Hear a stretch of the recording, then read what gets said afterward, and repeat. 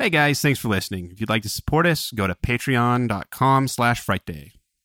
We have no pre-roll. We got nothing. No. Well, do you want me to eat some grapes? No, I don't want you to eat anything for pre-roll. Masticating into the microphone is Stop not saying masticating. pre-roll. I hate your words. Masticating sounds like masturbating. I don't like that word at all.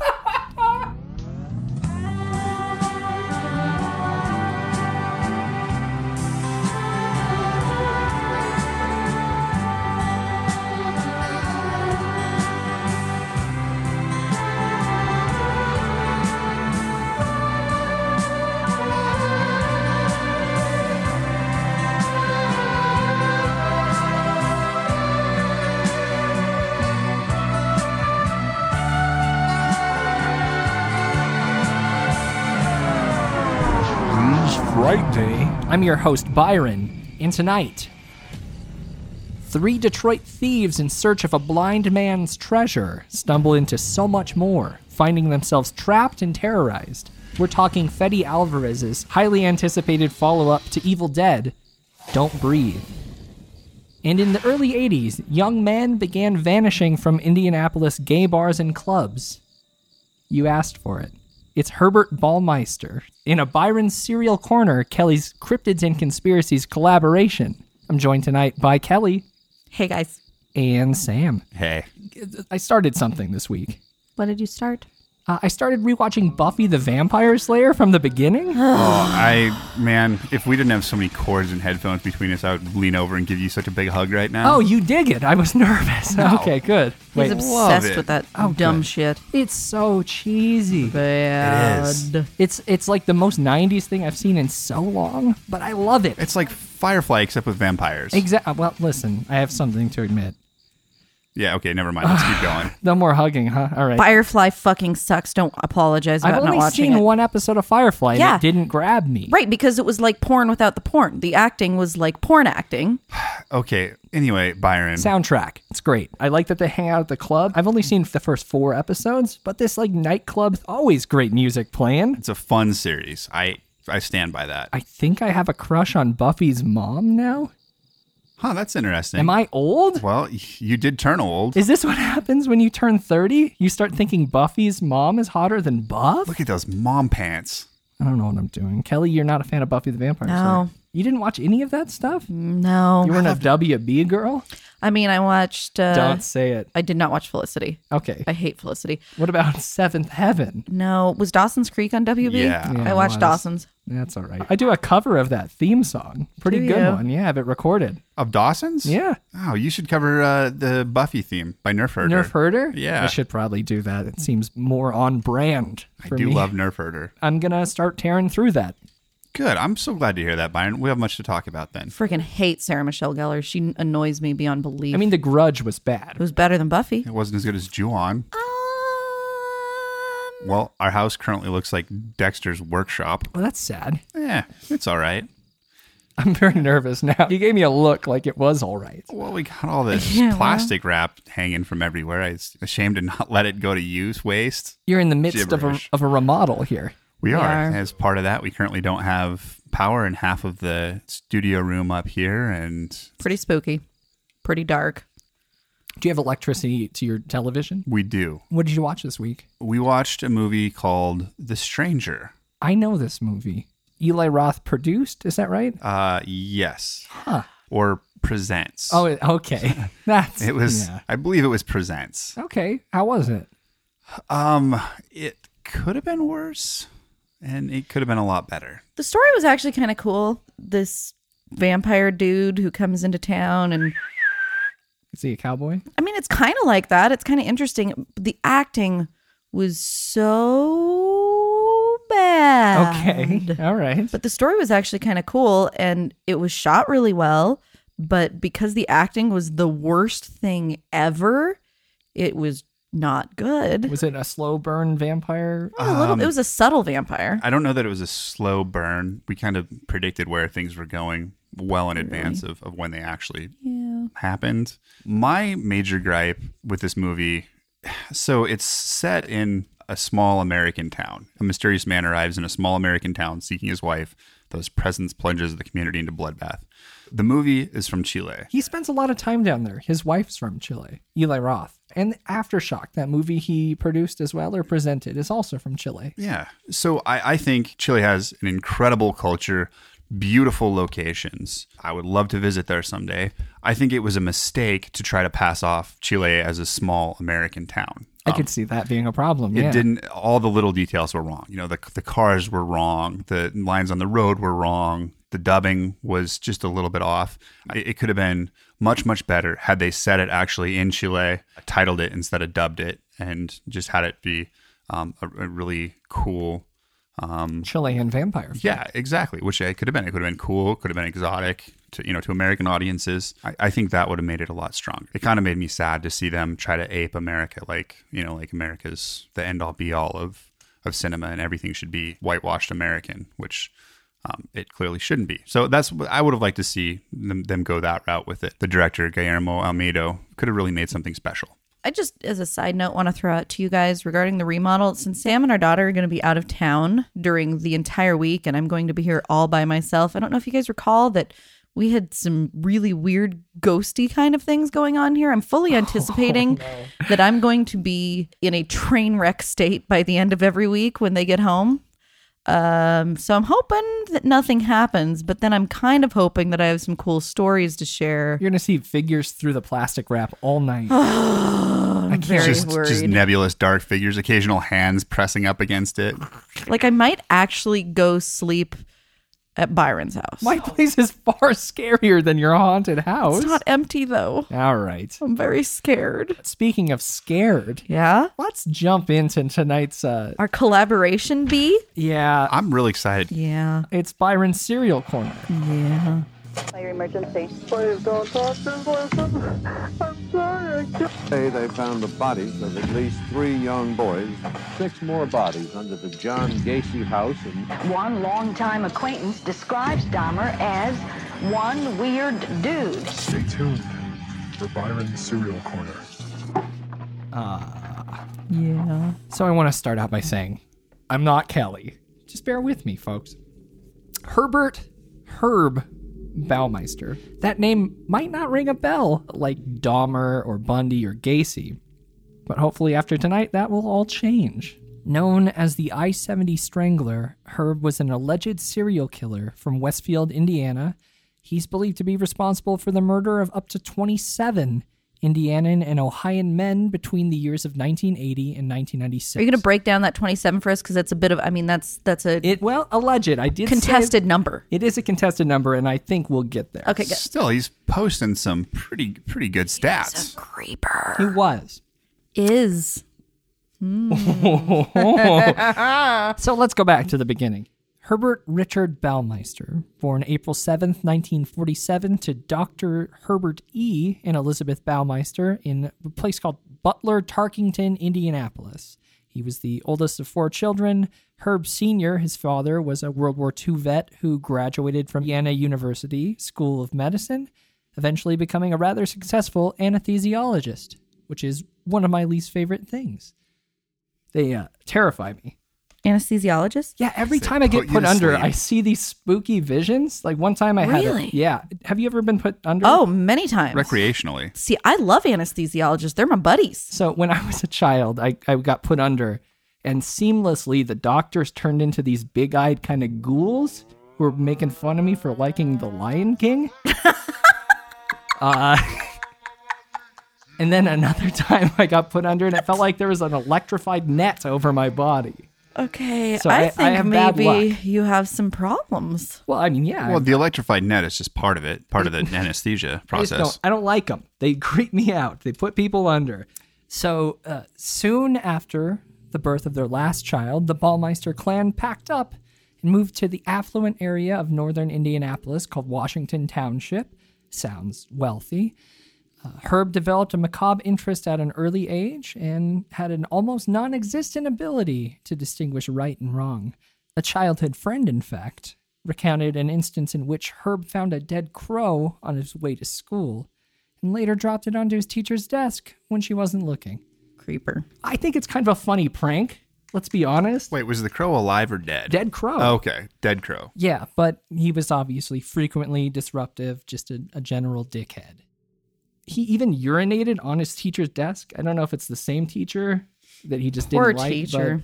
But I feel like most of the brunt of his schooling mishaps were involving desks. And that comes back later in this story, actually. And it sounds like they were directed mostly at authoritative figures. Excellent observation. Just general antisocial behavior. So Dr. Baumeister obviously noticed the bizarre behavior and sent his son away to be evaluated. And it's at this point, Herb, in his teens, he is diagnosed as a schizophrenic with multiple personalities. Oh, great. So they took care of it, right? I mean, not exactly. No. So reports vary on how he was treated, if at all. But keep in mind, during this time, electroshock therapy was one of the main treatments for schizophrenia. That's how you got right. And it wasn't even really a treatment. I mean, it was more to subdue the patients. But he wasn't really a patient for very long. I think it was a couple weeks. We don't really know what happened, but we do know that he wasn't treated following his release. I don't know if this is because his dad pulled some strings, but this wouldn't be the last time that Herb would be institutionalized. He returned to high school, faring pretty well academically, but continuing to fail socially.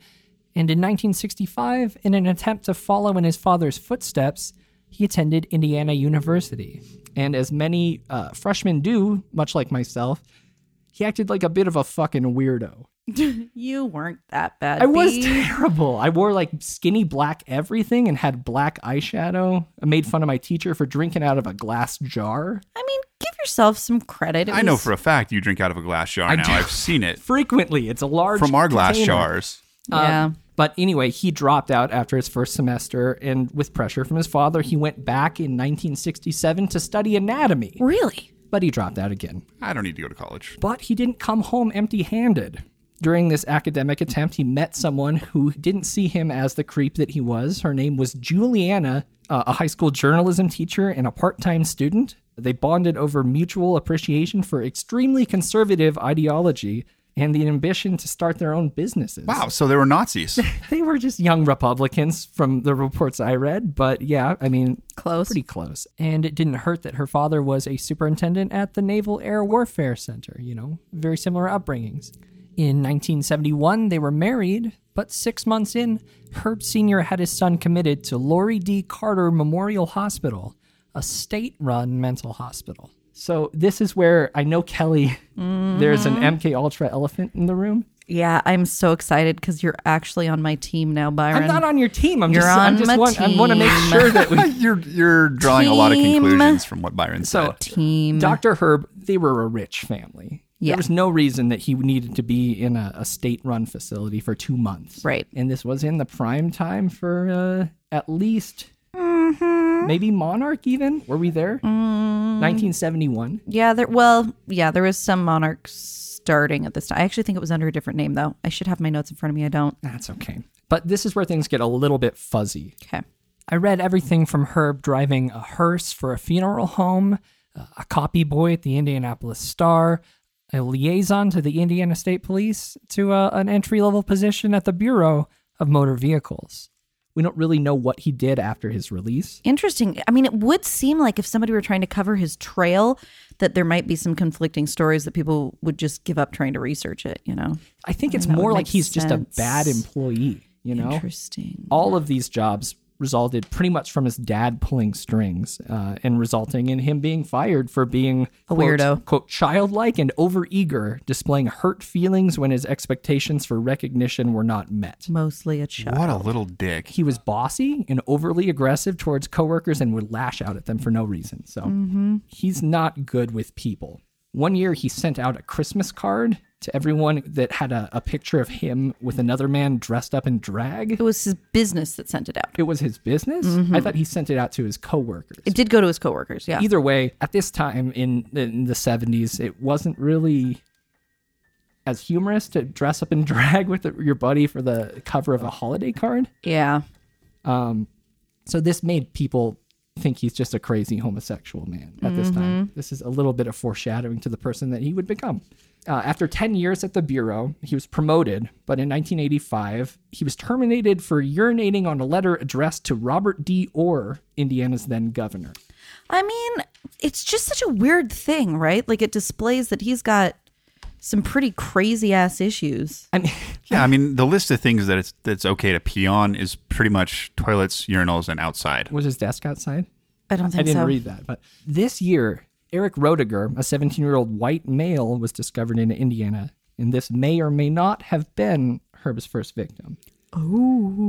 Oh. So amidst all this chaos, Herb and Juliana found time to start a family, which grosses me out. Side note, do you know I read something where Julie in an interview said that they had sex less than 10 times during their entire marriage? Well, at least 3 of the times. 3 of the times resulted in a child. Yeah. Marie in 1979, Urich in 1981. I think it's Eric. Eric? I believe it's Eric. I like Urich way more. pretty sure I'm actually it's going to Eric. stick with Urich because it's a dumb name. E-R-I-C-H? It's Eric. Okay. Urich it is. And Emily in 1985. Prior to the desk You ping. guys, they're like right around our ages, kind of. I know. I thought the same thing. I was Dude, like, I we could be should pals find with them. Emily. Yeah. Prior to that desk ping incident I mentioned earlier, Juliana thought the family financially secure enough to just be a stay-at-home mom, which is, I guess, very reasonable with 3 young children. But once jobless, the roles reversed, which is Yeah. totally fine, like Sam. It's a good gig. It's a great gig. Sam doesn't just stay at home. Oh, he's But a yeah. hard worker. And while Juliana was working, Herb began drinking and hanging out at gay bars. Now That sounds a lot more like Sam. That's a secret that'll come out in episode 150. which is why Sam's going to live in the woods. In September 1985, Herb was charged with a hit and run while being intoxicated. 6 months later, a warrant was issued for arrest on charges of theft and conspiracy to commit crime after stealing a buddy's car. He opted to waive his right for a jury trial, which I don't know how common that is. It's dumb. Seems like a bad idea, but during this bench trial, he was found not guilty on all accounts. Yeah. I continue to think that his father had a lot more pull than is seen Do in we a know lot of the reports. when his father died? I don't, actually. It's not part of my Yeah, I story couldn't here. find it either. I was actually looking for it. There's no way that you could just be let off of all of those charges. I mean, No, not unless he's just a reasonably. lucky duck. I don't know. In 1988, Herb reluctantly started working at a thrift store, which for this young Republican seemed a bit embarrassing and very much below who he thought he could be. But then he saw potential in that field. He borrowed some money from his mother, which I read somewhere it was $4,000, and then another place that was $350,000, which seems to make a lot more sense. Yeah, I didn't know how he could buy a store with the 4,000, but I saw that number too. It was weird. He opened a thrift store called Save a Lot. Hyphens between the save, SAV-A-lot, which is kind of fun. Oh, and you dump the E off of save, too, so it was a little more... Streamlined. Yeah. And much like John Wayne Gacy, who you all know is the clown killer, he staffed his stores with attractive young male employees. Mm-hmm. He likes, he's going to get gross. So it's like every store in the mall. Yeah, except it Save a Lot. On the upside, a percentage of the store's profits were given to the Children's Bureau of Indianapolis, which is kind of nice, right? Yeah, but strange too. It is strange. It's also a little bit MK Ultra. Weird. Weird. In 1990, the company was growing rapidly and they opened a second store. Within 3 years, the family went from being dead broke and gay day drinking to being very wealthy and successful. And in 1991, they packed up and moved into a 4-bedroom, 5-bathroom estate on 18.5 acres called Fox Hollow Farm. And this is located in the lovely Westfield area, just outside Indianapolis in Hamilton County, Indiana. And it was like $1 million at the time, wasn't it? Oh, it sure was. And honestly, it's pretty cool. If you look at pictures, remove the whole grisly history of the place, I'd totally live there. Oh, the pictures will be up in the show notes of this episode Oh, on yeah. Friday.com, which is Yay. very convenient. It had a barn, a riding stable, and Herb's favorite, an indoor pool. In the basement. So let's talk about the pool house a little bit. Creepy. Although the Save-A-Lot stores had a reputation for being clean and organized, this is not how the Baummeisters maintained their property. Oh, I didn't know that. Really? Yeah, they neglected lawn care and housekeeping everywhere except this pool house. and this is where I would request me to play some fun pool party music. Okay, play some pool. What does pool party music sound like? It's playing right now. Oh, Having a great time. okay. They kept the bar fully stocked and decorated the area with dressed mannequins everywhere to make it look like there's an upscale pool party going down. Wow. Normal stuff that people do. Yeah. Is No, that? that's a thing. I mean, okay. So now, before we continue this journey with Herb, I need to stop and briefly talk about a man from Terre Haute, Indiana, named Larry Tyler. Ooh, I like him. You Do know we like about him? Larry? No, we don't. In the mid-1980s, this man confessed to kidnapping, torturing, and ordering the death of as many as 23 victims, claiming that for 6 of the murders, he worked with accomplices. Among the accomplices, he fingered David Robert Little, who's a professor at Indiana State University. And this professor was also Tyler's roommate since 1975. On October 3rd, 1986, he was sentenced to death, and 4 years later, he said the professor was the mastermind behind the killings, also claiming that he photographed the murders in progress. He was administered a polygraph, and he Okay. passed. I'm going to go ahead and back up. I don't like him. It's a bad call. Okay, bad It's a idea. bad judgment of you to jump. Yeah. Search warrants were issued for Little's home and office, and a number of videotapes and photographs were seized. He was indicted, brought to trial, but acquitted April of 1991. Why? How? I don't know. But What? many of these victims disappeared from the same 2 square mile section of Indiana, which would serve as Herb's hunting ground. It's a lot of push Okay, pins on a map. hold on just a second, you guys. So I'm hearing a pattern here with some of these deaths. One of the creepiest parts of this whole story to me is the fact that, okay, this was like 20 years ago. Yeah. Like nothing to sneeze at. Like 20 years is a long time. But we're not talking like the 1700s. No. 20 years ago. And apparently nobody gave a shit about these gay people disappearing. It was a different time. 20 years ago, it was like, whatever. We've come a long way. Ugh. I want you to remember he claims someone videotaped and photographed these murders. Really important. Keep that in mind. Okay. Not long after opening the second store, profits began to dwindle at this Ooh, Save-A-Lot location. bad timing. His night drinking shifted to day drinking, obviously, and he would frequently show up at the store drunk and yelling at employees and customers alike, which I think is a fun visual. Oh, Can I add to the visual? Yes, please. Okay, so there was something I read. A guy posted this big long story. He said that he lived in this town and actually went to high school. He was the same age as I think one of the sons. Oh, I love it. He said that Herb would drive around town in this obnoxious Land Rover, which is ridiculous in most parts of the country, but especially in like flat Indiana. Like, Sure. what are you doing? You're Land not climbing you mountains. get mud in Indiana. And Well, he we'll talk would about wear mud vehicle. later, too. he wore a Panama style hat everywhere this he guy. went. Herb. And so he would wander around and just look totally out of place. This one picture that I see of Herb, I think he looks like he's pretty sharply dressed, but I love this new visual. Yeah, I visualize a appreciate it. white Land Rover and a Panama hat. The condition of the stores obviously started to resemble the state of his house, which is filthy, Gross. a mess. Poor children. And with a yelling Herb in a Panama hat right in the middle of all of it. Oh yeah, and he- a really dumb wife. interesting though, he didn't take that Land Rover to the gay bars. His visits started to increase exponentially at this point. He would return home at night. He'd go into the pool house and he would just cry. So when he went to the gay bars, why do you think it was that he was driving a different car? Maybe because he was doing something wrong. Well, and also, didn't he have like this weird identity? He tried to pretend like he was. Oh, we'll get there. Okay. We'll get there Okay. for sure. All right. At this point, it's fun to think of him weeping in a pool house and his like wife staying awake listening to this weird sadness. Yeah. But he's got 3 kids. Yeah. How weird is it that their dad is just like driving Oh, home that late? was the least of the problems that his kids would experience. This is true, but it does make me extremely sad for them. All the Yeah. same, bills and unknown to his wife, bodies were piling up. And Juliana was getting fed up with this behavior. Julia.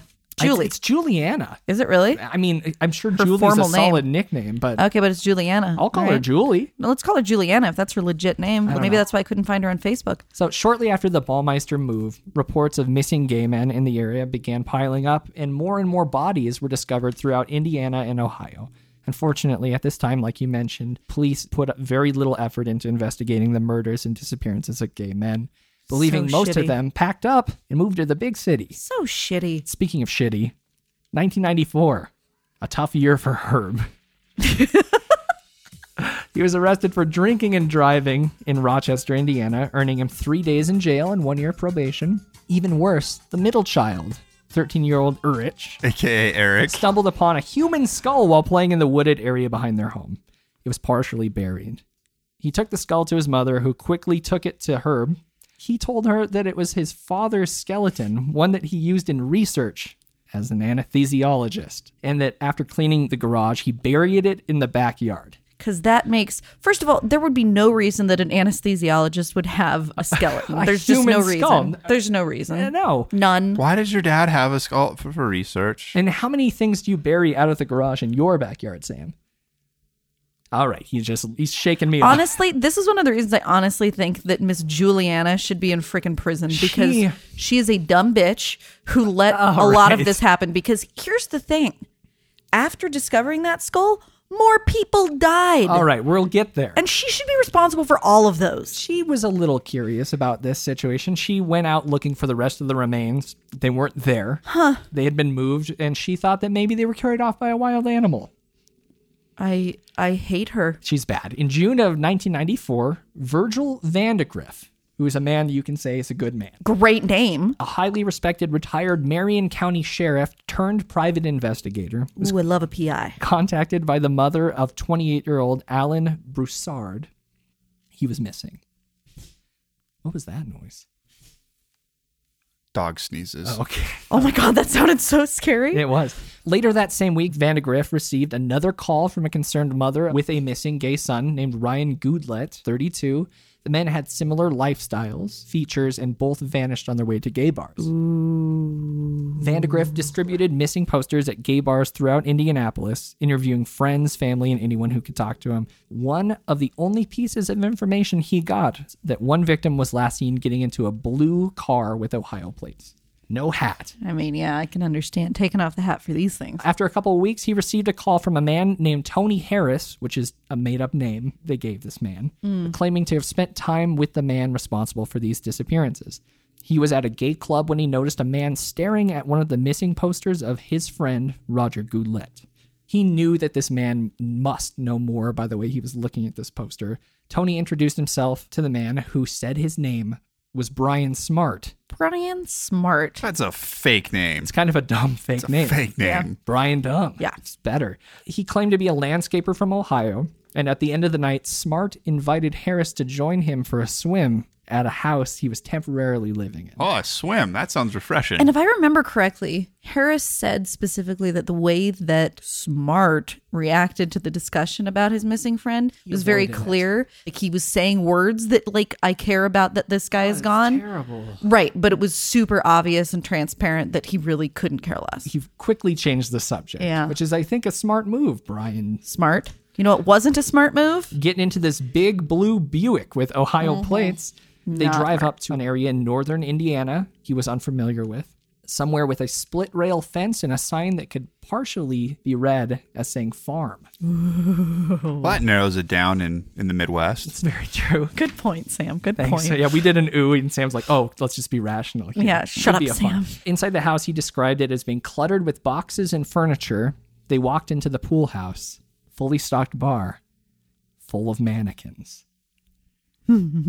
After some loosening up, Smart discussed his interest in... Who the fuck doesn't just run? Like, they see these mannequins everywhere? It's pretty fucked up. It had a fully run? stocked bar. He was loosening up. God. They were loosening up. Within this loosening up, Smart discussed his interest in autoerotic asphyxiation, which is receiving pleasure from choking or being choked, or having air cut or restricted during intercourse or masturbation.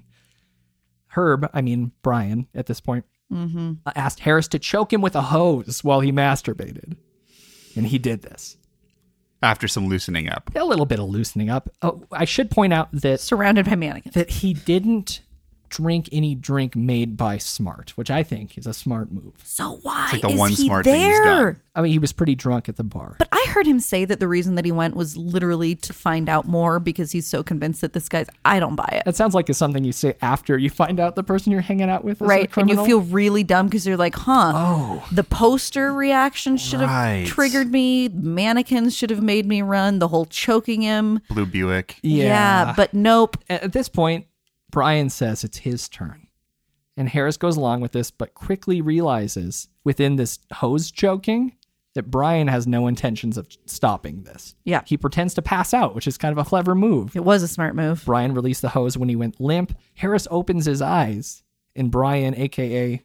Herb, obviously freaked the fuck out. He's like, what? What? I thought you were dead, which is fun. It's not fun. I mean, it wasn't People a murder. died, Byron. Well, this wasn't, though. Right. All True. right. He drove him home after this, which is...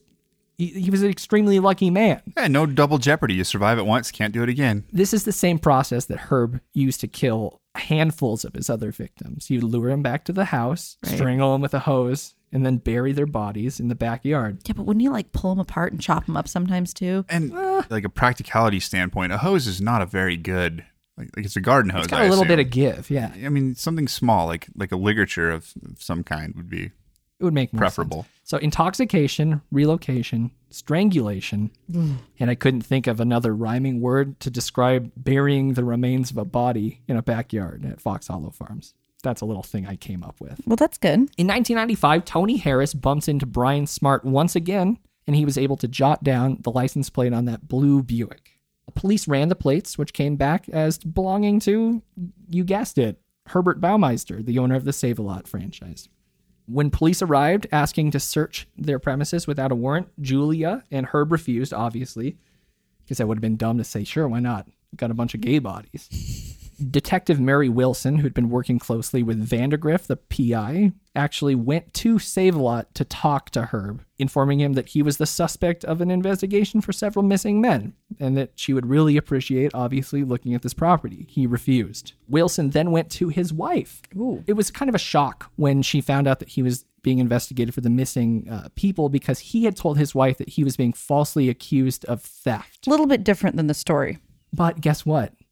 She bought it. She just didn't care. She is the dumbest. She said they couldn't search the property, and she, although shocked that he... Honestly, she should be in jail.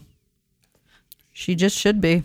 Herb's spiral continues. Both Save-A-Lots close. Because he just drinks and rants at customers. I think that we can safely assume at this point that he just kind of sucks at life. He continues crying in the pool house. He's just bad at everything. And the thoughts of that bizarre skeleton and failure of her husband became too much for Julia. At this point, she comes to her senses and decides to file for a divorce, seeking the full custody of her 3 kids, which I want to say again, 3 kids. Yeah. This whole time. Yeah. It's really tough. It's really hard. Well, and even if she had no regard for other human life, What about her kids? how do you not get your kids out of this situation much before this She's point? figuring it out. Yeah. While Herb is on vacation with Eric Nice. at the lake condo. Oh yeah, P.S. She lets her son go on vacation with her crazy psychotic husband at this point. Everything's kind of coming to a head at this point. I think that Hates her. they're at this lake condo owned by Herb's mother. While they're away, Juliana calls detectives and agrees to a full search of the house. On June 24th, 1996, the search, if you could call it that, begins. Yeah. Just feet from the patio, detectives clearly see what appeared to be small pebbles across the backyard where the children had played. Small pebbles. Were they teeth? They were bone fragments and teeth. Yeah. A lot of them. During the initial search, which lasted a few days, they recovered 5,500 fragments and teeth belonging to 4 victims. Ugh. That's gross. That's a lot. That's a many. commitment to pulverizing. Yeah. So many. Commitment to pulverizing sounds like a Carcass song. Yeah, I agree. Many of the victims had been concealed under piles of leaves and garbage. A second search prompted by Baumeister's neighbor, who informed the police that they discovered skeletal remains near a drainage pipe separating the 2 properties. Bad neighbors. When police arrived, they immediately noticed several somewhat intact skeletons protruding from the muddy ground. So, above all, Herb was fucking lazy. He really was a lazy I think SOB. it got worse when he started drinking, obviously. It always does. That's why Dahmer got caught. Yeah. 140 more bones. Intact rib cages and vertebra from 7 additional bodies were found in this location, along with many cans of Miller Genuine Draft, which was his favorite drink. So awkward. Weird. What was Jeffrey Dahmer's beer of choice? Old Milwaukee? Was it? I don't know, something like that. But a lot of connections cheap vodka. here. So they determined the bones were from 11 men, but were only able to identify 4 victims. Roger Allen Goulet, 34, Stephen Hale, 26, Richard Hamilton, 20, and Manuel Resendez, 31. Resendez. It's kind of fun. So when the bones were discovered, Juliana obviously was distraught and remembered that her son was on this vacation with Herb. Under the circumstances, she was granted full custody, and authorities sent out for Eric, but didn't arrest Herb for some reason. Well, I mean, why would you? I mean, there's just 1,000 bones. We really need to 5,000. talk to his 5,000. kids before we... We're not going to talk to this man's children. They've been through enough. Yeah, I guess. While searching Fox Hollow Farm, police discovered a video camera hiding in a corner of the pool house where Herb Weird. had committed multiple murders. Weird. Despite no tapes being found, police believe this camera was used to record the deaths of his victims. Sounds familiar. Still away on vacation, Herb contacted his older brother. Interesting choice, I feel like. I mean, you gotta call someone. By this time, he had caught wind that corpses were being discovered on his brother's property. That spreads fast, usually. Herb's brother informed him that local police wanted to have a little chat regarding the bodies uncovered on his property, having run out Just of lay options. low, it'll blow over. You know, he decided just that. He escaped to Canada, the best place to go for pretty much anything. I mean, I guess. July 2nd.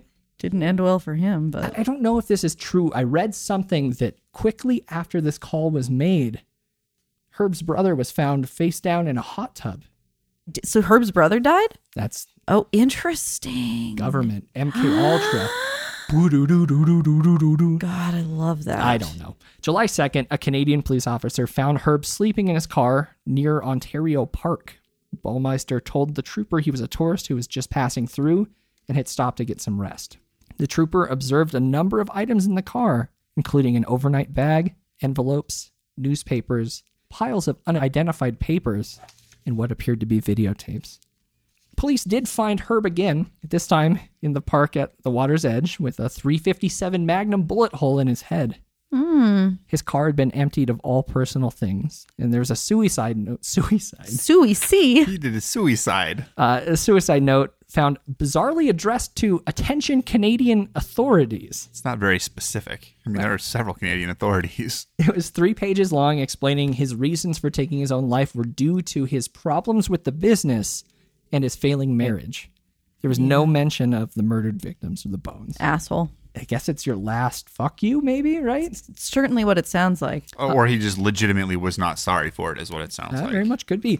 A search of the area yielded no evidence that Herb had disposed of any of the items in his possession the night before. The videotapes spotted in the car were never found, and it's believed that he ditched them maybe in a river before committing suicide.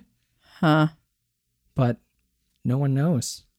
Yeah. At this point, it's unlikely we ever will. Yeah. With Juliana's help, investigators of the Ohio murders, which I mentioned, I don't know if I did mention that, there had been a string of bodies being found in Ohio and Indiana. Right. Just being dumped. The I-70 killer. Exactly.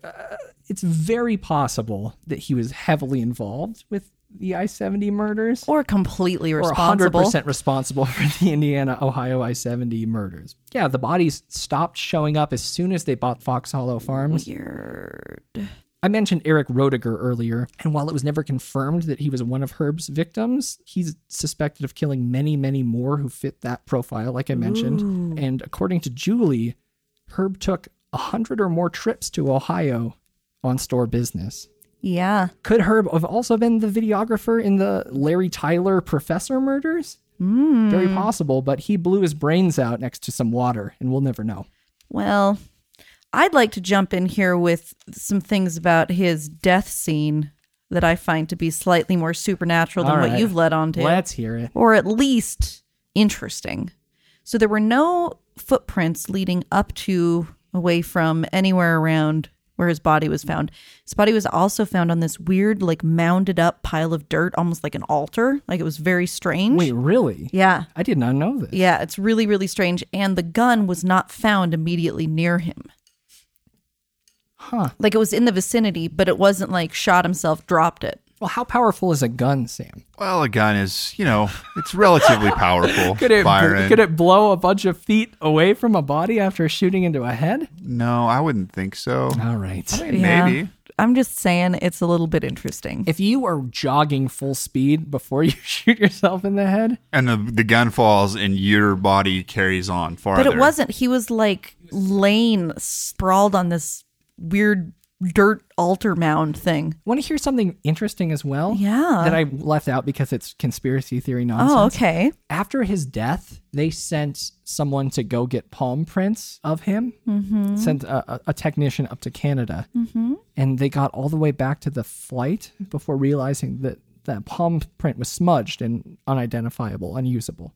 So they sent that same person back to get another one, and they came back, and they're like, oh shit, it's fucked up again. So they sent the same person up one more time. Wouldn't you hire a different person? I at would this hope point? so, because this person is not doing well. No. We find something else for you to do. But by the time they got up there, guess what? What? They burnt the body.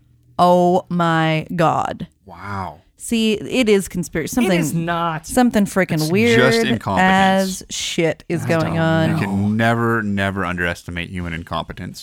That's something as weird as going on. Everyone in Yeah. this story is massively incompetent. No, the wife is the worst. I think she's worse than Herb. You think she's worse than a man that murdered up to 20? Yes, because she was supposed to be this nice person. She was never said to be a nice There were person. people that died after she found that freaking skull. That blood is on her hands. She's stupid. Dumbest ever. All right. God, hate her. So aside from his weird, Alter-ish death. yeah, and I really do think this is something that's overlooked. Maybe it's because there's not a ton of records since it was in Canada. Maybe it's because things are being covered up. I really appreciate the story about the smudged palm prints then you're because, yeah, there's some It's fishy. super fishy. Moving away from the conspiracy end of things and more into the ghost end of things. It's time for Kelly's Cryptids and Conspiracies. Kelly's Cryptids and Conspiracies. Well, after hearing all those horrible things that Mr. Baumeister did, it's pretty understandable that his gorgeous property, Fox Hollow I Farm, thought you were going to say gorgeous, smart wife. his wife deserves to be in prison. Yeah, right. The property sat empty for a very long time.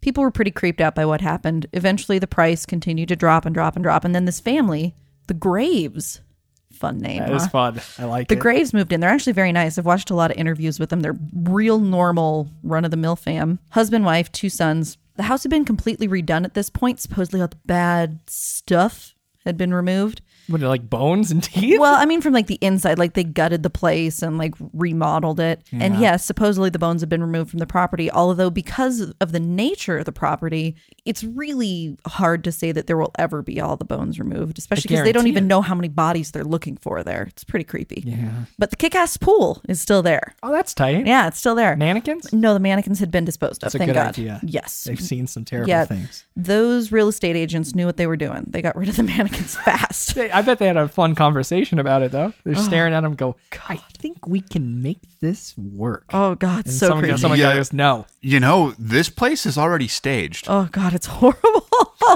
So Rob and Vicky Graves, shortly after they move in with their 2 sons, they start experiencing some really weird things. One of the first things that happens to poor Vicky as she's trying to clean up around the pool. We're gonna let you guys listen to it in Vicky's own words here.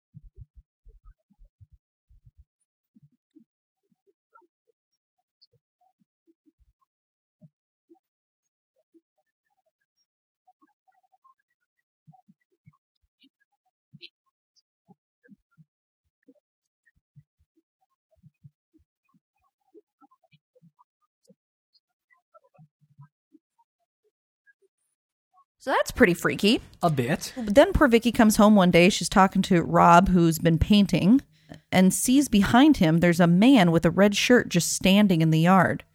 She like freaks out. She's like, what the hell? He turns to walk away, he being the guy in the red shirt. And suddenly she realizes that he doesn't have legs. And then he Pardon disappeared. me for 1 second? Yeah. The top half of his body is just floating. And then he just disappears altogether. Hover ghost. He was a hover ghost. Cool. Pretty scary. Rob at first is like, that's weird. Wonder if my wife's okay. She sees this same red-shirted fella a couple of times. What color hat? Not hat. No style of hat? No, just red shirt. All right. Okay. I think later they come to believe that his name is Alan, but that's another story. Rob is working at a car dealership, and one of his colleagues has a really, really long commute and keeps showing up late for work, and Rob's trying to help a buddy out. They've got this big mother-in-law apartment on the property, and he's like, hey, Joe, come move in here. Nobody's using it anyway. Be great. Joe LeBlanc comes and moves in with his dog, Fred, and poor Joe becomes witness, along with Vicky, to a lot of the madness that's happening on this property. We're going to play a clip in Joe's words of one of the things that happened to him.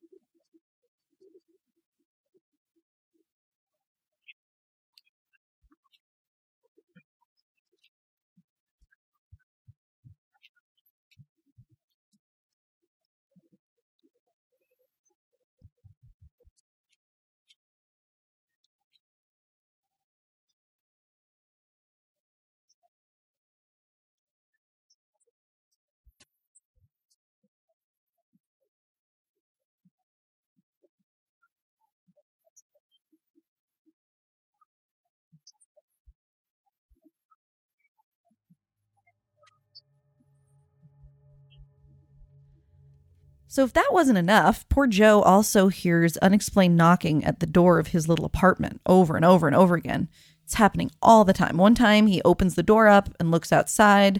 There's nobody there, but the door knocker is like up. As he opens the door, it falls like one last time. I don't know how weird that is. It's pretty weird. If you touch something that's stuck up, it's going to come down. No, it wasn't stuck up. It's like a loose door knocker, and it was just like in midair when he opens the door, and then it just falls the rest of the way down. Creepy. Okay. One night, he's awakened by somebody knocking on his door again, calls out to see who it is, gets no answer, but he actually puts his hands on the panels of the door and can feel it vibrating. So it's not just like some weird noise that he's hearing. He's like actually feeling it too. Never gonna live you up. Never gonna. It's that song echoing in the. I can't even remember that man's name right now, and it's breaking my heart. It's all right. Isn't it Rick something? I don't know, Rick. God. Rick Roll? Yeah, it's No. the Rickroll guy. No, it's not. It's hurting me now that I don't know that. Can you play that song? No, then? but it might. Okay. 80s music vibrating the windows. So he sees the doorknob twisting and vibrating violently for whoever's trying to get in. Finally, the sound stops. And then seconds later, the door bursts open. Wood chips fly everywhere. Like that scene in It Follows. Joe's like, what the? So he runs out the door to see what the hell is out there, sees nothing, but then turns to come back in and actually sees a man inside his apartment. And the man is just screaming at the top of his lungs, trying to run. So then the guy disappears. At this point, Joe's convinced, okay, this has to be one of Baumeister's victims. Like, that's the only thing that would make sense. So he's a little bit less terrified by the ghost at this point, because he's like, okay, well, it's just a guy that's trying to get away, apparently. So he and Vicky start doing some research into like the history of the Baumeisters because they knew generally what happened, but it's not like they It was dug a widely into the publicized story at the time. Right, but it's not like they had dug into all the nitty-gritty details. So they start digging in and they start looking through pictures of the victims, and all of a sudden they come across one of the pictures and Joe's like, holy shit, that's the guy that was in my freaking apartment. That's him right there. Pretty scary. And when you think, I mean, if you have any inclination to believe in ghosts or whatever they might be, leftover energies, a place where this kind of stuff happens seems like kind of a prime location. You mean the place where maybe 11 or more men were strangled Died to death? violently and young. Yeah, well, because witnessed at this by location, mannequins? it was at least 11, but it could be as many as 18 at this It really location. could, yeah. So that's pretty scary. Joe's swimming in the pool one day with one of his friends. God, that does gross me out. I would never go in that pool. Like, why would you ever go in that pool? No. Yeah. No. Like, I mean, you can drain a pool. No, You know, can't you drain can, that. but you can't drain out that. Nope. He feels hands around his neck choking him in the pool. His friend sees him freaking out, and Joe finally gets free and jumps out and like orders his friend out of the pool. He's like, we're not coming in here again. This is horrible. And then eventually Fred, his dog, actually found a femur in the woods. Again, there's no way that all the bones have been found. No, there's bones everywhere in that mud. So they turned it over to authorities, and it didn't match any of the existing identified victims. It's yet to be identified. But it is human. It is human. Oh, gosh. Yeah. So I know you guys are going to poo-poo this, but to end up the haunted segment of this serial killer story, I'm going to play a significant portion of Spirit Box recordings by... I do hate spirit boxes. I know. They are bullshit. For the people. know. What is a spirit box? It's a mirrored cube? Well, No. no. It's a cube with mirrors in the corner of No, the this cube. is like where you hear things out of it. Wait, what? It's- What am I thinking? It's set up. It's kind of set up like a radio, I think. It's a little electronic box that has pre-programmed verbalizations I of do like know that. thousands of different common words in them. Okay. And they cycle through them really rapidly, and the spirits can allegedly stop it when it gets to a word that they want to use, so it talks. Yes. I like was thinking this, the devil's box. Yeah, you are thinking the Devil's Box. which is equally stupid. Oh, just This ask. is from the Society of the Supernatural. They streamed it live just a few months ago, you guys, on the eve of my birthday, March 15th, 2016. They've got about 2 hours of recordings. We're And not we're going to gonna play play all all 2 of it, hours, right? but I'm going to play some. Hey, and the Let it rest of it roll. will be up at Friday.com in the show notes of this episode. You bet, you bet, you bet, you bet, you bet. All right, let's rock this thing here. All right, guys. Just said Herbert when you turn it. It should have. What?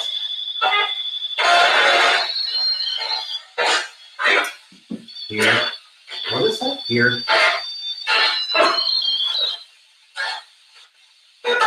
Who else is here with us? What the hell? Wow, that's a really creepy voice from Ben. Hey, Rimpide's going crazy. What the hell was that? What was that? Who's talking to us?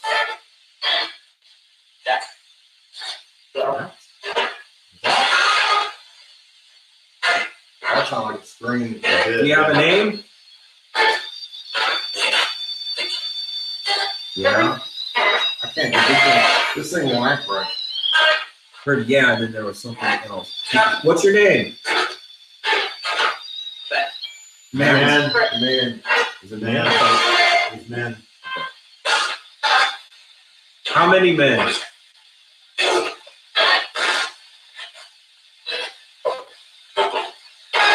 Local? Okay. How many local men?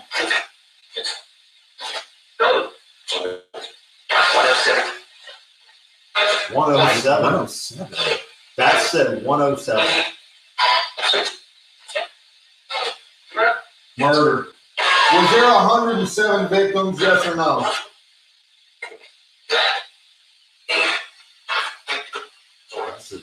Who answered that question? Me.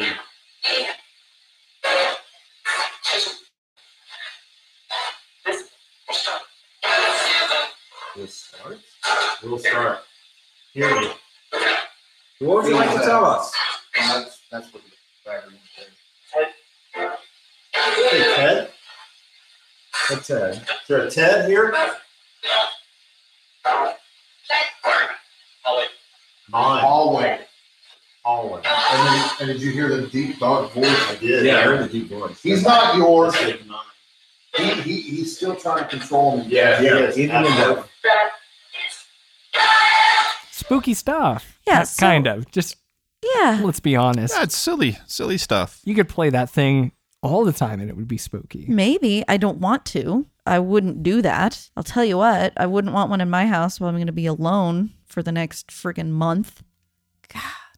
Anyhow, I think there's a very interesting story here. And, you know, you look at serial killers. I actually read this really interesting article after the shooting in Florida. What I find interesting is there is a long history of serial killers that seem to be self-hating homosexual men. Dahmer and then John Wayne Gacy, Herb.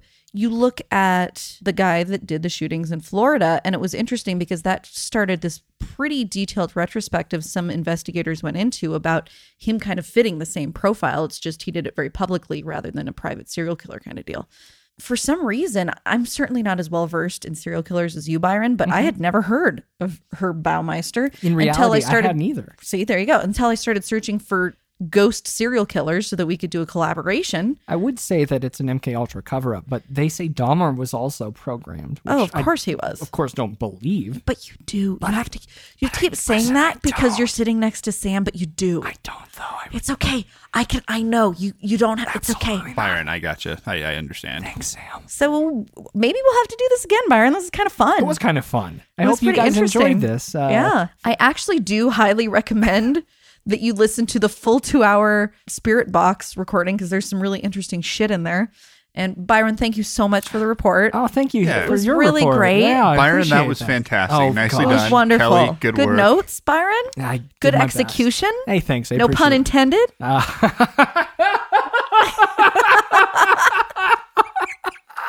Oh God, are you okay? I'm fine. Byron's broken. Byron. If you guys enjoyed this, maybe we'll do it again in the future, or maybe it'll be a Patreon reward. I don't know. I don't know how much I can do this. I had a rough week.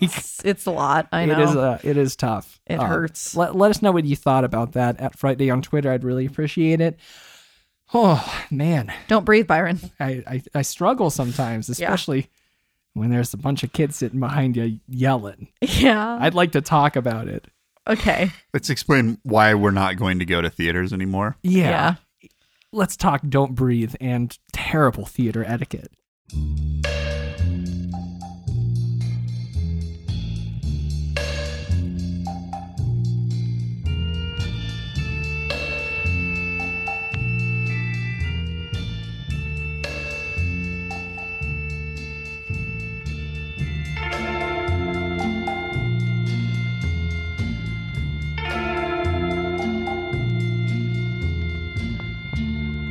We hope you're enjoying your visit here this evening. Now, on with the show. Don't Breathe is a 2016 American horror thriller directed by Fede Alvarez. Sam, could you tell us what this movie's about? Rocky, Alex, and Money are three Detroit thieves who get their kicks by breaking into the houses of wealthy people. Money gets word about a blind veteran who won a major cash settlement following the death of his only child. Figuring he is an easy target, the trio invades the man's secluded home in an abandoned neighborhood. Finding themselves trapped inside, the young intruders must fight for their lives after making a shocking discovery about their supposedly helpless victim. Yeah. But before we get there, I'd like to say I haven't been this close to assaulting people. They were awful. Oh, man, this was a rough. And they're always right behind you. Maybe they look at my face and go, he won't do anything. How close was that bag of popcorn to your ears, Byron? I'm glad you noticed, sir. When a man is just rattling a bag of popcorn next Just to like my head. compulsively shaking a bag of popcorn. Man, I gave him a lot, you Yeah. know? Did you guys see? I turned around and did like a full 30-second super awkward that one just bothered me. stared. Were they looking Made at me you? uncomfortable. Were they Yeah, they were at looking you? at me and they just kept going. What? And I'm just like- a bunch of youngsters. I turned 30 this week, and now I'm the old man. And they're already on your Mr. lawn. Wilson. Oh, God. I did a similar thing during the Evil Dead premiere where I yelled at the two kids behind me. No. I didn't say this? No. These three volunteers at South by Southwest during the world premiere of Fede Alvarez's first movie, The Evil Dead remake, they're just talking. They're saying, this is going to be so scary. I can't wait. I'm going to be like, whoa, the whole time. And they're saying that. And I'm like, oh, this is not good. This is not going to be It's not shaping up well. So I decided, I said, I need to get this out of the way. The second they say something during the movie, I'm going to turn around. Cut it off right away. Stop it. Cut off Shut the it head of the down. snake. The movie starts. I'm on edge, obviously. And one of them leans over and goes, hey, could you do that? Something like that. Very quiet, Right. normal theater etiquette. I snap. I say, this movie is really important to me, so I'd really appreciate it if you didn't talk during it. It was embarrassing. good job. That's really funny. It was embarrassing and terrible. Sorry. Similar to this week's experience at Don't Breathe, where I said, come on, man, could you please stop shaking your popcorn? And then he leans down next to my head and goes, what'd you say? This is a 15-year-old man. Yeah, Young roughly. man. Yeah. Roughly. I said, could you please stop rattling your popcorn? What'd you think I said? Sorry. Which was, I should have said sorry. I wasn't. But that's You're just okay. pre-programmed to apologize. Yeah, That's we're close okay. enough to Canada that it just slips out sometimes. Yeah. I mean, It's it's on your product. Beyond all this etiquette madness, I think we saw a pretty good film. What are your thoughts on Don't Breathe, Kelly? Okay, so as you guys know, this is a movie that is not my style. There are no paranormal elements to this movie. All right, spoiling it, but it's Well, obvious. everybody knew that, yeah. Yeah. But I was still excited because it had gotten really, really strong reviews. It debuted at South by Southwest. It was the untitled Fede Alvarez movie. Right. It was a surprise. Right. You go into the movie, and one of the first things that surprised me was the almost spoiler alert at the beginning of the movie, the scene that it opens with. I'm like, what? The opening scene is, which this is not a spoiler because it's literally the opening scene, Okay. is our old blind man dragging Rocky by her hair down the street. It's a little bit of a... I'm like, whoa, what's going on? And I kind of like the movies that like show the end and then rewind and show us what led up course to you it. do. I love You- that style. Yeah. It makes me happy. Well, and then we start getting into these characters. So we've got Rocky and Alex and Money. First of all, from the beginning, you don't give a shit about Money Jane because, Levy, star of Evil Dead, is back. and she was really good. Is Rocky. I liked her a lot. She reminds me of the girl that's in The Innkeepers. I don't remember her name. Sarah Paulson. Nope, not Sarah Paulson. That's her name. Sarah Paulson is the girl that's in American Horror Story. Oh, they have the same name. Do they really? Seriously? Well, anyhow, it reminded me of her. I liked her a lot. Paxton. Sorry. I was going to say, there's no way It's it's Paulson. close. Sarah Paxton. I love her. And I thought that Jane Levy was very, very good in this. They did a great job early on getting some investment in the characters without wasting too much time. So you get a little bit of backstory about our character Rocky and her shit home life. You really are rooting for her because of it.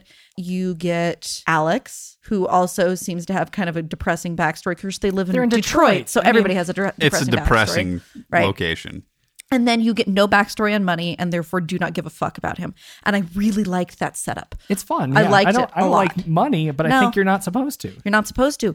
I think that's very intentional for the way that things unfold later in the movie. No Yeah. wasted time No wasted getting time. started, which I really like. But solid acting, solid character development without wasted time, which I mean, they did a great job. Fede did a great job of balancing between getting us invested and not killing half of the movie by doing so. Yeah, it was a good clip. Yeah, I Gave us really just liked enough. it. I really liked it. There were some twists that I think we are not going to talk about in the Absolutely not. Yeah, And even Fede asked us not to, by the way, on Twitter. Yeah. Hashtag don't spoil, don't breathe. yeah, Yeah. yeah. Asked everyone, not, Right. not just us. I love twists. You guys know me. I was surprised by them. I was invested in the characters and the story as it went along. You guys are, I'm sure, going to talk about the more technical elements. I'm always just very much the story person and the acting person. Like, to me, Okay. that's what it's all about. I thought the story and the acting were tremendous. I really liked this movie about as much as I can like a movie that doesn't have paranormal elements. Okay, well, that's good. Yeah. It seems like your daughter is awake right now. It is. So I think you're going to bounce? I am going to bounce. I'm sorry, guys. What would you rate this movie, real quick? What would I rate it? Yeah. I'd Or give it- actually just text it to me when you're down there. Okay, I was going to say, I'll because read I it can on tell the you. air. Okay, Don't cool. worry about I'll it. text you. All right. Hey, Thanks, guys. Say goodbye. Bye. All right, Sam, let's get to business. The grown-ups are gone. Every single time that pants I've off. used the word, what? The pants are coming off? Sorry. Yeah, Mom. What's going on? Yeah, never mind. Every time I've said every time I've ever used the word tension in describing a movie, I've been fooling you and fooling myself.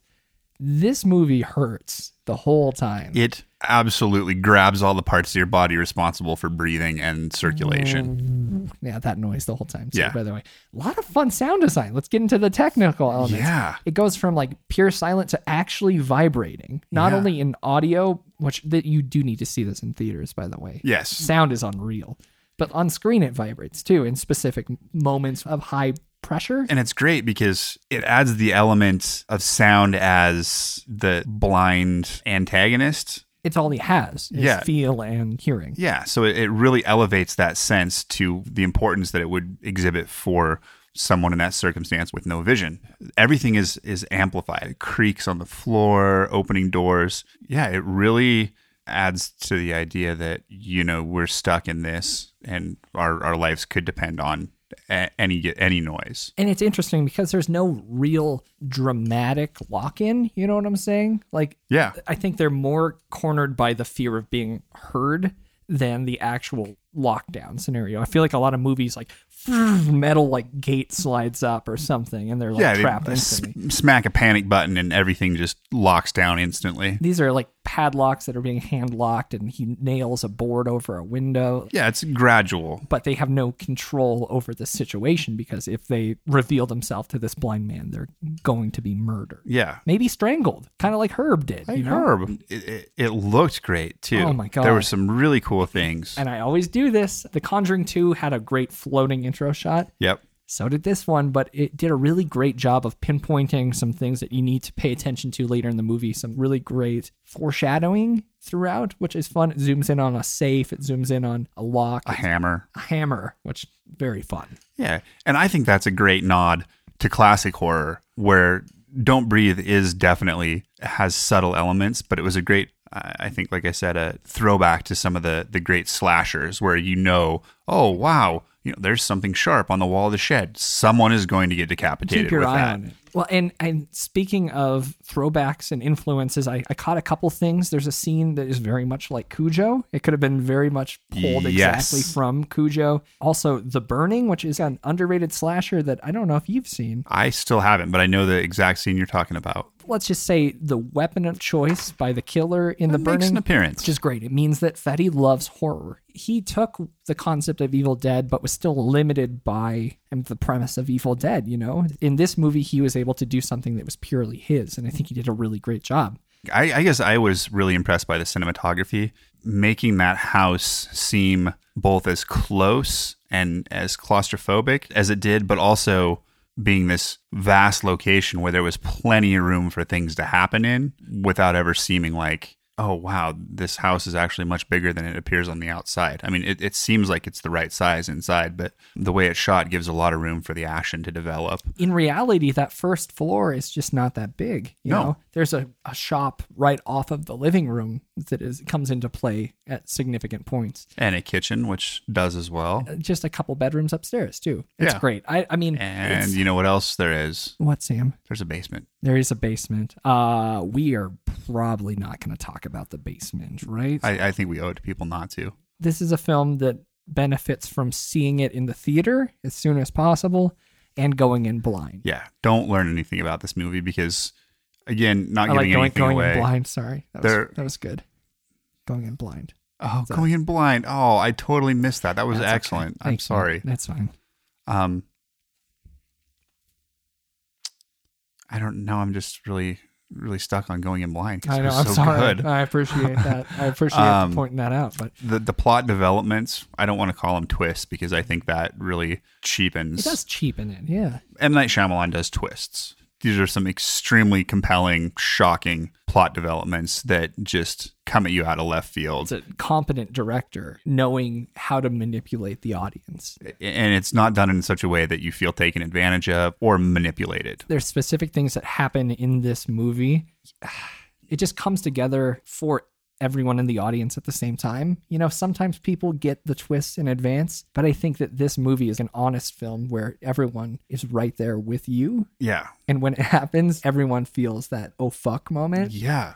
And, it makes sense right away as it's exposed, but at the same time, you never ever see it coming. At least I don't think any of us did. Emotionally, when the turns happen in this movie, it's not like a snap of the finger moment. It's like something washing over you. And Like a bass drop. Your gut falling to the ground. You going, oh no. It's funny because it is a cat and mouse story, but each one of the set pieces, escape, evasion, capture, escape, they play out very sincerely. It's not, oh, wow, I landed on the floor, and then as he's dragging me away, I see that there's actually a gun underneath the couch, and I'm going to grab it and shoot him. It's a scenario that would be, totally plausible if you found yourself in it. I don't want to go too deep into this. Any final thoughts, Sam? Stephen Lang as the blind man, that's what he's credited as, the blind man, was just a seething pot of silent rage. When he does talk and isolated for so long, his voice just sounds like it's coming from a broken robot. Which I think is one of the only points where I was like, that's a bit much. You thought so? It was real low and real gravelly. I think it was great because he just hadn't talked in so long. I guess that's He's true. He's totally alone. In an abandoned neighborhood in Detroit. I guess you're right, man. Firing up a car that hasn't been started for years. Apparently he's a playwright as well, which is kind of fun. I mean, great. People didn't know that. Do interesting things. All right. Yeah, what would you rate this movie? I would give this movie an 8.5. I really enjoyed it. I mean, Fede Alvarez is one of the new modern horror masters. Sam, what do you think your wife gave this film? What did she say? She said 8.3. Oh. Which, I mean, surprisingly. Can I change mine? What, you want to beat her or go down? I don't care. All right. I mean, I'm going to give it a solid 8.5. Is that what you said? Yeah. Of course I'm giving it an 8.5. I've been waiting this movie for a very long time. I heard great things out of South by Southwest. I love Fede Alvarez. I hate children in movies. That could have ruined my experience. Maybe one of my theatrical horror highlights of my life. Really enjoyed this movie. Fede, I can't wait to see what you do next. I give it an 8.5. Yeah, this was a special movie. And this has been our review of Don't Breathe. Please go see this movie in the theater. This is a game-changing film. Yeah. This will turn someone into a horror fan or make them vomit and scream and run out. Both of which could happen simultaneously. Very fun things. I want to know what you thought of this movie. Tweet us at Fright Day on Twitter. Let us know. Yeah.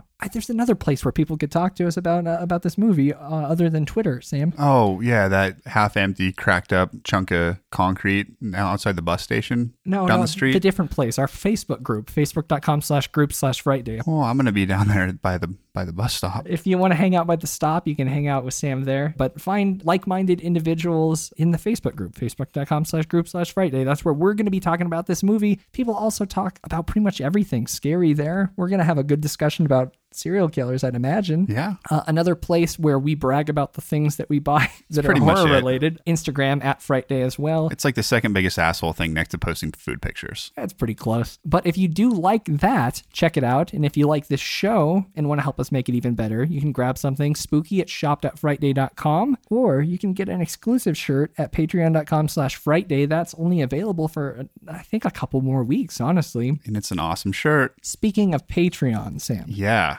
You guys, we're humbled and in so much gratitude.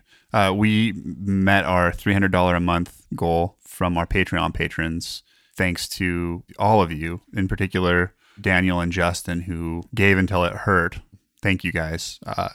That's going to all go right back into the show here, into equipment, advertising to hopefully expand our listener base. And like I said before in the Periscope chat, Byron gambles heavily, so it'll probably go to cover some of his debts. All right. I don't know about that.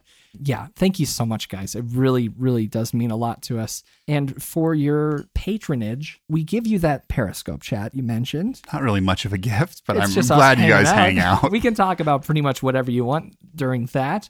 Before we record the shows, I know that things have been sporadic and they're going to continue to be a little bit weird, but we're going to make sure to hang out with you. You can also get access to exclusive episodes of Captain Kelly's Cryptids and Conspiracies. I think there's 6 of them now. Yeah, a lot of content. So if you're all caught up on this show and you're craving more, I think the best way to do that is to go to patreon.com/frightday and donate anything, and you get access to those episodes. Most helpful of all, though, leave a review for us on iTunes. That's the best way to get us in front of new eyes up the charts. This person did just that. GB Chin. Subject, Cabin Boys Unite. I know Byron and Sam will love the title, Ha Ha. I've been listening to the podcast for several months, and it's easily my favorite one. I flew through all of the episodes, and have listened to them multiple times, always looking forward to the next episode, and recommending the podcast to people who aren't even into horror. Hands down, my favorite part of the program is Callie's Cryptids and Conspiracies. I'm pretty biased, but I've been into paranormal and conspiracy since I was a kid. Long live Art Bell. Wow, that was really nice. Very nice of you to say all those great things. I really appreciate that. Yeah, man. Cool listeners. Cool listeners.